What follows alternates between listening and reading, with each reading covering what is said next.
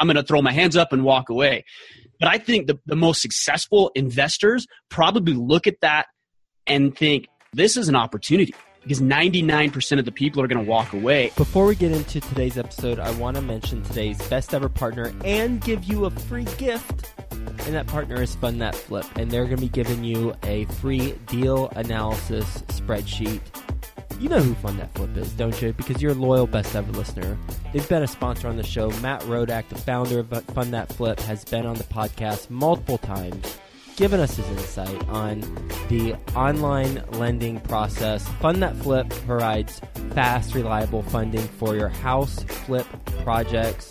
They're an online platform, makes the application process entirely easy, and they've got a whole bunch of experts on their team who can help you get funding in 24 hours and close within as few as 7 days. And all of you best ever listeners, you're getting a free spreadsheet to help you analyze your projects. Go to fundthatflip.com/best ever. That's fundthatflip.com/best ever. And you'll get a free deal analysis tool that'll help you provide a scope of work for your projects, create the scope of work, analyze the profitability of the project, or if it's not profitable, you need to know that too, and make a determination on the max purchase price. Super important. You can print out all the detailed reports, and that will help you get your deals funded faster. Go to fundthatflip.com/best ever. Get that free analysis tool, fundthatflip.com/best ever. Best ever listeners, welcome to the best real estate investing advice ever show. I'm Joe Fairless. This is the world's longest running daily real estate investing podcast. We only talk about the best advice that moves your real estate investing business forward. We don't get into any fluffy stuff. With us today, we have the founder of Order of Man, which is a blog and podcast. It talks all about developing men in 8 key areas of their lives. And one of those areas that we're going to focus on today is leadership, which certainly, if you're a lady, certainly applies to you as well. With us today to talk through that, Ryan Michler. How you doing, Ryan? Good, Joe. How you doing? Glad to be here, man. I'm doing well, and nice to have you on the show. And you're also an Iraqi combat vet, so first and foremost, thank you for your service. Yeah, you bet. My honor. So Ryan is a financial advisor and entrepreneur. As I mentioned, he is the founder of Order of Man. We're going to be talking about leadership. He's based in St. George, Utah. You can say hi to him at his website, orderofman.com. With that being said, Ryan, you want to give us some context about your background so the best ever listeners know a little bit more about you and what you're focused on? I'm actually a financial advisor by trade, and about 2 years ago, I started Order of Man with the goal of helping men become better men in their homes, as fathers, as husbands, as community leaders, as business owners, and quite frankly, it's really taken off. I went through some things personally. I grew up without a permanent father figure in my life. I almost went through a divorce. Fortunately, my wife and I were able to save that, and I learned some things along the way, and I really felt like it was my responsibility and obligation to help men learn some of the things that I had learned. I don't have it all figured out, but I'm on this journey, the same with the hundreds of thousands of guys who are listening to our show and following us on the blog and the podcast. And I feel like I've got something to share. And so I threw my hat in the ring a couple of years ago, and it's really taken off, which is a testament to the fact that guys need and want the information that we're sharing. They want to be better leaders. They want to step up into their role as men. And so that's our goal, and that's what we're doing. Your website and your podcast talks about the 8 key areas. What are those areas? Do you know them off the top of your head? Oh, man, you're going to put me on the spot here. Well, obviously, we talk about leadership. We talk about developing manly skills, which is throwing a baseball, working on the car, doing things around the house, those type of things. What else? It's been a while since I talked about those key skill sets, so I don't know them right all offhand. Our focus today is leadership, so we'll focus on that. Yeah, definitely. That obviously is one of the core tenets of being a better man, is leading. And we can get into this more, but yeah, obviously it's a huge priority when it comes to being a man. And as a real estate entrepreneur, and it doesn't matter if you're in real estate or if you're a door-to-door salesperson or if you have a W-2 job, we have to have leadership skills. Everyone has to have leadership skills if we want to excel in whatever the heck we're doing. So let's talk about, you've been in Iraq. You are a financial advisor by trade. You've got a successful podcast and blog. What are the approaches to leadership that we should take in order to become a better leader? Well, I think the first thing, and this is probably the foundation for every other conversation you can have about leadership, and that is full ownership of everything, not just what you are in direct control of, but every single outcome, every single element, every single thought, idea, experience that you have in your life. And what's really fascinating to me and almost sad and disturbing is we are so quick as a society today to pass the buck. Right? It's somebody else's fault, or the economy went bad, or I don't have the right employees, or this contractor that I'm working with didn't necessarily get the job done on his schedule. And so we pass all of this responsibility. And what's sad is when we do this, what we end up doing is we give away any of our power that we actually had to do anything about it. And so I think this idea of passing the blame, passing the responsibility, shirking all of that accountability really puts us in a position of weakness as opposed to strength. And so we focus a lot on helping men understand that they are in complete control of everything that they think, everything that they do, and about 99% of the outcome of any given project, especially as you're talking about real estate. I mean, you've got so many different people involved in the process. You've got real estate agents, you've got investors, you've got the banks, you've got the contractors, and then you've got subcontractors. And so it's very difficult, but the more you can take responsibility for your choices, the better off you're going to be.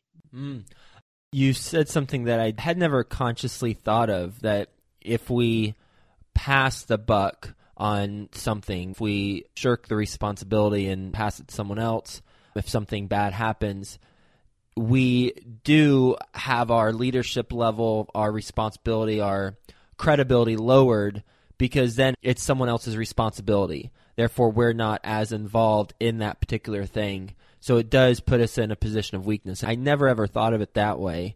I think the reason we don't think of it that way is because the reason that we're afraid of taking responsibility in the first place is coming from a position of pride. It's arrogance, it's ego, it's pride. Because if I did it wrong, that says less of me as a human being, less of me as an investor, less of me of whatever area that I'm showing up in life.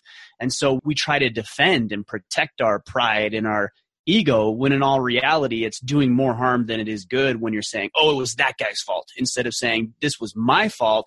Now, what's most important, what can I learn from this, and how can I do it better next time so I can put a better deal together, so I can make more money, so I can create a more profitable win-win type situation in the deals that we're doing.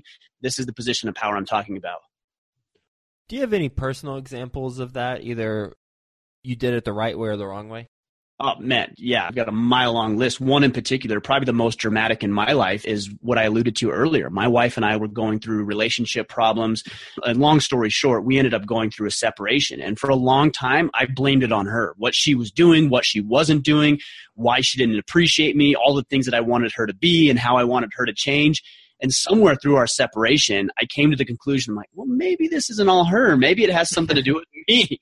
And it's really interesting. I made a post on Facebook yesterday about this, about just worrying about yourself when it comes to the relationship, everything that you bring to the table and how you show up. And somebody made the comment, well, a relationship isn't 50-50, it's 100-100, right? You got to put in 100%. The spouse has to put in 100%. I agree with that. But the problem with that premise is that you're assuming that you can control what your partner is doing. And you can't. So rather than focusing on her 100% or his 100%, whatever happens to be in your relationship, why not just focus on you and what you're bringing to the table and what you can do? And what's fascinating to me is when you go to work on yourself, you take full responsibility, you take charge of your health, your wealth, all the relationships that you have, what you do to uplift your soul and your spirituality. That's when people start responding, but they do it on their own, not because you're manipulating or coercing them to do something. How do you practice the focusing on you versus focusing on others? Because I'm sure at times you slip.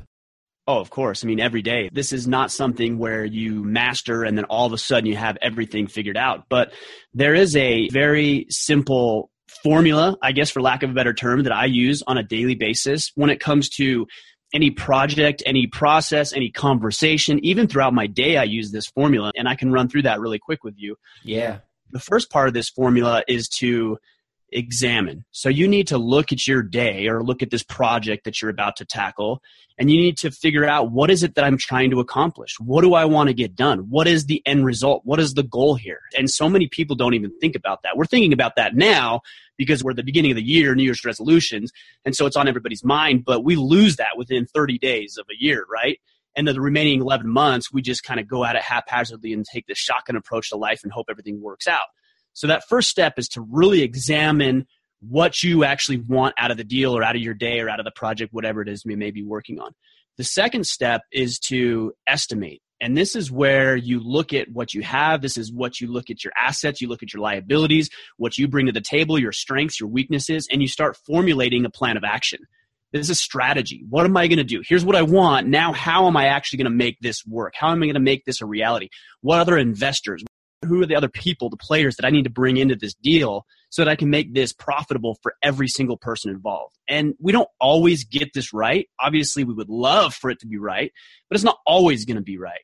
And so at some point, we just have to move into this third step, which is this execution phase, where we just have to do. We have to act. And even though we might not have everything completely figured out, we drive forward, we do it, we execute to the best of our ability. And this is the most important step, step number 4. And this is what actually answers your question, but I wanted to give it some context. This fourth step is to evaluate what just happened. So you examined, you estimated, you executed. Now you're coming back, you're going to evaluate what went on. And you're going to ask yourself 5 very simple questions that is going to help you be more mindful. It's going to help you put the responsibility on your shoulders, which is where it belongs and is the most powerful position. And the questions are, what did I get done? That's number 1. What did I get done? Number 2, what didn't I get done? I set out to do something, but did I miss the mark?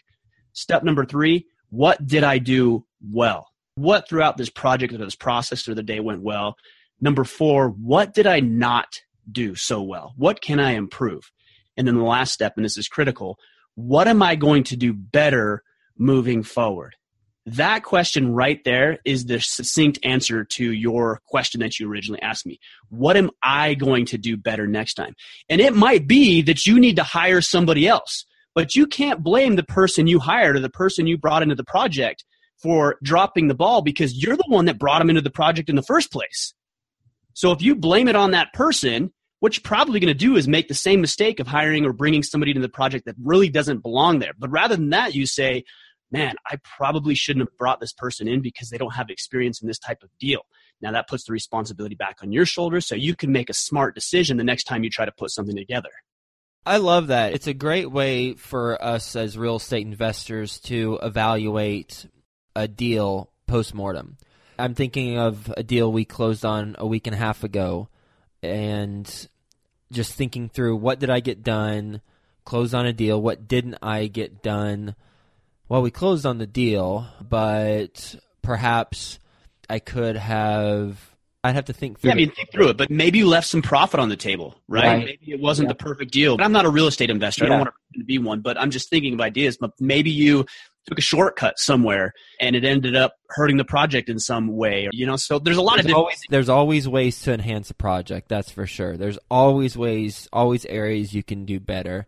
And this is great. See, since nothing initially came to mind, I'm tricking myself because something will come to mind when I think through it. And that's why this is such a good exercise, because on the spot, I couldn't think of something. So that means I need to spend a lot more time thinking about it. And there's a term that we use in the military, and the term is complacency kills. And I look around on a daily basis, and I see everybody that I engage with on a daily basis, and the overwhelming majority of those people are complacent. We're complacent with our fitness and our nutrition. We're complacent in our occupations. We're complacent with our income. We're complacent in our relationships. And I think what you're alluding to right here is maybe even some sort of complacency, like, I can't really figure out what went wrong. I guess I'll just keep doing it moving forward. And here's the deal. You could probably develop and build a nice little empire, a great little life, and be pretty happy with yourself. But I'm assuming that the reason you put this podcast together and the reason that there's people listening to this podcast right now is because they're looking for something more.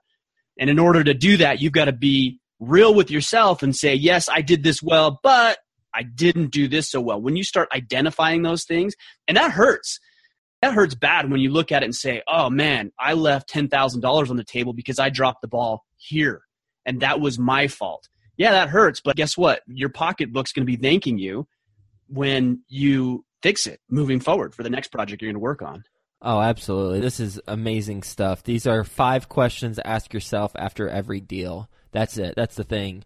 What did I get done? What didn't I get done? What did I do well? What didn't I do well? What am I going to do better moving forward?